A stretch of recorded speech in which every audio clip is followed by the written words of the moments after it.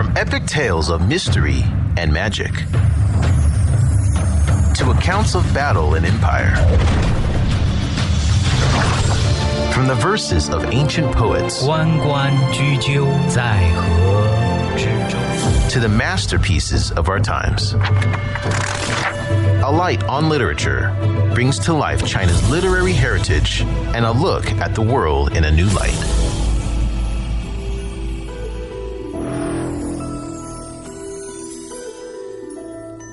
On today's Alight on Literature, we continue by presenting the book 2 Years in the Forbidden City by Princess Ling. Today, Ma Ling narrates the second part of the 14th chapter titled The Emperor's Birthday. In this part, we get a glimpse into life behind the curtain and learn how Cixi viewed herself as a girl, a woman, a concubine, and a seemingly almighty ruler. Her story told in her own words is personal and sad. This makes it easier for readers to empathize with a woman knowing Chinese history as power-hungry, indomitable, cruel, selfish, and inhuman.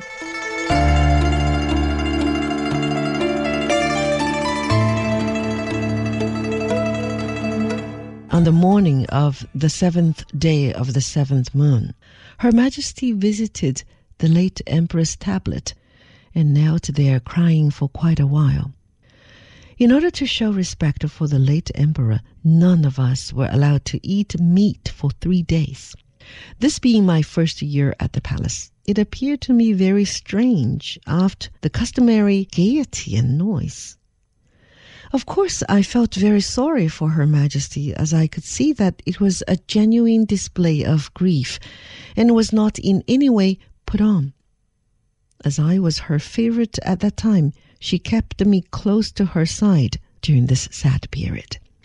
The young empress said to me one day, "Her Majesty is very much attached to you, and I think you had better stay with her for the time being."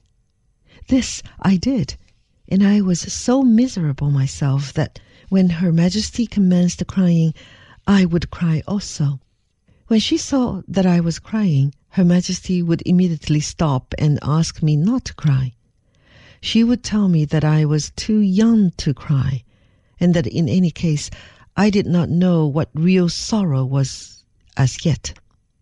During the conversations we had at that time, she would tell me quite a lot about herself. On one occasion, she said, "You know, I have had a very hard life ever since I was a young girl. I was not a bit happy when with my parents, as I was not the favorite. My sisters had everything they wanted, while I was, to a great extent, ignored altogether. When I first came to the court, a lot of the people were jealous of me because I was considered to be a beautiful woman at that time. I must say myself that I was a clever one, for I fought my own battles and won them too. When I arrived at court, the late emperor became very much attached to me and would hardly glance at any of the other ladies. Fortunately, I was lucky in giving birth to a son, and it made me the emperor's undisputed favorite. But after that, I had very bad luck. During the last year of his reign, the emperor was seized with a sudden illness. In addition to this, the foreign soldiers burned down the palace at Yuanmingyuan, so we fled to Jieho. Of course, everybody knows what took place at that time. I was still a young woman with a dying husband and a young son. The East Empress Dowager's nephew was a bad man who coveted the throne, which he had no right to in any event, as he was not of royal blood. I would not wish anyone to experience what I myself passed through at that time, when the emperor was in a dying condition, being practically unconscious of what was taking place around him. I took my son to his bedside and asked him what was going to be done about his successor to the throne. He made no reply to this, but As has always been the case in emergencies, I was equal to the occasion, and I said to him, "Here is your son." On hearing which, he immediately opened his eyes and said, "Of course, he will succeed to the throne." I naturally felt relieved when this was settled once and for all. These words were practically the last he spoke, for he died immediately afterwards. Although it is now so many years ago, I can see him now in that dying condition, just as though it all happened only yesterday. I thought that I could be happy with my son as the Emperor Tongzhi, but unfortunately, he died before he was 20 years of age. Since that time, I have been a changed woman, as all happiness was over as far as I was concerned when he died. I had also quite a lot of trouble with the East Empress Dowager and found it very difficult to keep on good terms with her. However, she died 5 years after the death of my son. In addition to all this, when the Emperor Quanxu was brought to me as a baby 3 years old, he was a very sickly child and could hardly walk. He was so thin and weak. His parents seemed to be afraid of giving him anything to eat. You know, his father was Prince Cheng and his mother was my sister, so of course he was almost the same as my own son. In fact, I adopted him as such. Even now, after all my trouble on his account, he is not in perfect health. As you know, I have had plenty of other troubles besides these, but it is useless to mention them now. I am disappointed with everything, as nothing had turned out as I had expected. With this remark, Her Majesty commenced crying afresh, continuing. She said, "People seem to think that just because I am the Empress Dowager that I am bound to be happy. But what I have just told you is not all. I have gone through much more than that. If ever anything went wrong, I was always the one who was blamed. The censors even dared to impeach me once in a while. However, I am philosopher enough to take things for what they are worth. Otherwise, I would have been in my own grave long, long ago. Just imagine how small-minded these people are. Amongst other things, they objected to my transferring my court to the summer palace during the hot weather, although I could do no harm by being there. Even in the short time you have spent at court, you can see that I'm unable to decide anything alone, while whenever they want anything, they consult with each other and then present their petition to me, which, unless it is something of a very serious nature, I never think of refusing." After the time set apart for mourning had expired, we all went back to the summer palace, where Miss Kao recommenced her work on Her Majesty's portrait. Her Majesty apparently soon got tired of this portrait painting, for one day she asked me when I thought it would be finished. She was afraid that it would not be finished by the time the cold weather came on, when we always removed the court to the Forbidden City, and she said it would be a lot of trouble and inconvenience to have to continue the portrait there. Ever wondered what sets China apart from the rest of the world? Do you want to know how China really works? How is China of the past different from the present? Get all the answers to your questions by visiting China Plus Audiobooks. Access a whole new world of audiobooks on our website at chinaplus.cri.cn/podcast. Explore the philosophy, spirit, and story of the Chinese people. I told Her Majesty that it could easily be arranged and that she need not worry herself. After I had been posing in Her Majesty's place for several days, Her Majesty asked me whether Miss Carol had said anything about it, and if she did, I was to inform her that it was a command from Her Majesty and that I dare not make any further suggestions in that respect. So we had no further trouble with Miss Carl after that. I had, however, quite a lot of trouble with the eunuchs, who, in spite of Her Majesty's instructions, were anything but polite to Miss Carl. Of course, Miss Carl herself did not know this. I tried to make them behave better by threatening to tell Her Majesty about them, which had a good effect for a while, but they were soon as bad as ever. At the commencement of the 8th moon, Her Majesty always attended to the transplanting of her chrysanthemums, which was one of her favorite flowers, so each day she would take us with her to the west side of the lake and, assisted by us, would cut the tops of the young plants and set them in flower pots. I was very much surprised at this, as there were no roots, only the stems of the flowers, but Her Majesty assured me that they would soon grow into very pretty plants. Every day we went over to water these flowers until they began to bud. In case it rained heavily, Her Majesty would order some of the eunuchs to go over and cover up these chrysanthemum plants with mats so that they would not be broken. It was characteristic of Her Majesty that no matter what other business she had to attend to, her flowers had her first consideration, and she would, if necessary, even go without her usual rest in order to superintend them personally. She also spent quite a time in looking after her orchard, where she had planted apple trees, pear trees, etc. Another thing which I began to notice was that when the spring and summer days had passed, she got quite irritable and sad, while in the winter she was simply unbearable. She loathed cold weather. One day, during the 8th moon, Her Majesty was taken slightly ill and complained of suffering from severe headaches. This was the only time I ever saw Her Majesty actually sick. She, however, got up as usual in the morning and held audience, but was unable to take her lunching and very soon had to retire to her bed.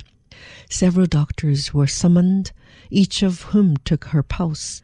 This was quite a ceremony in itself. The doctors knelt at the bedside, and Her Majesty stretched forth her arm, resting her hand upon the small pillow which was provided for that purpose. After this, each doctor wrote out his prescription, all of which were different from each other.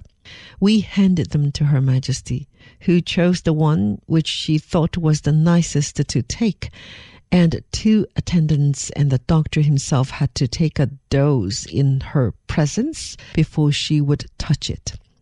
Then she would take it all right. During this time it rained a great deal and was very hot. The climate at this time of the year is very damp, which causes the flies to make their appearance in millions. If there was one thing more than another that Her Majesty detested, it was these flies. During the actual summer, they were not so troublesome as at this particular time. Of course, every precaution was taken to keep them away, a eunuch being posted at each door, provided with sort of a switch made of horse hair fastened at the end of a bamboo pole. We were never troubled by mosquitoes, however. In fact, I never saw a mosquito curtain in the palace during the whole of my stay there. These flies were an abomination, and in spite of all that could be done, a few would find their way into the rooms. Whenever they alighted on Her Majesty, she would scream, while if by any chance one were to alight on her food, she would order the whole lot to be thrown away. This would spoil her appetite for the whole day and put her into a terrible temper as well. Whenever she saw one anywhere near her, she would order whoever happened to be present to go and catch it. I myself often received this order, but I detested them almost as much as Her Majesty did. They were so dirty and stuck to one's hands whenever they touched them.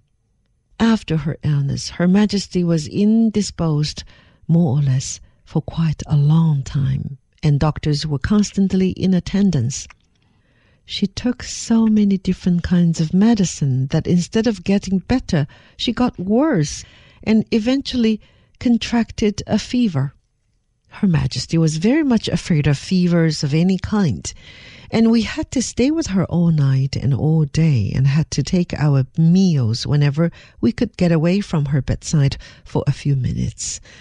Another peculiarity was Her Majesty's aversion for any kind of perfume near her when she was sick, while when she was feeling well, she was simply smothered in it. The same applied to fresh flowers, in spite of her love for them under ordinary conditions. When she was sick, she could not bear them anywhere near. Her nerves became absolutely unstrung, as she was unable to sleep during the day, and consequently, the time passed very slowly to her. In order to make the time pass a little less tediously, she gave instructions for one of the better educated eunuchs to read to her during the daytime. This reading generally consisted of ancient Chinese history, poetry, and all kinds of Chinese law. And while the eunuch was reading to her, we had to stand by her bedside, one of us being told off to massage her legs, which seemed to soothe her somewhat. This same program was gone through every day until she was completely herself again some 10 days later.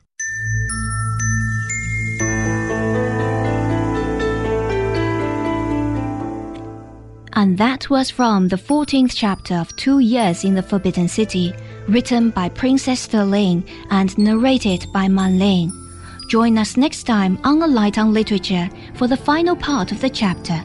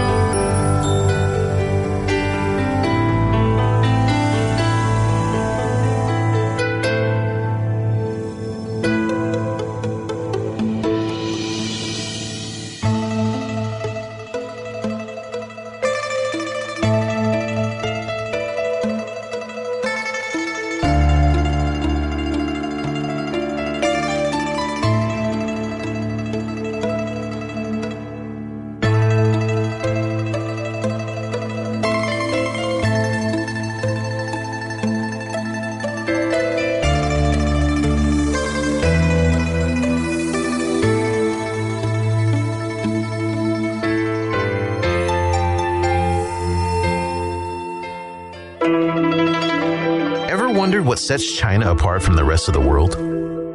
Do you want to know how China really works? How is China of the past different from the present?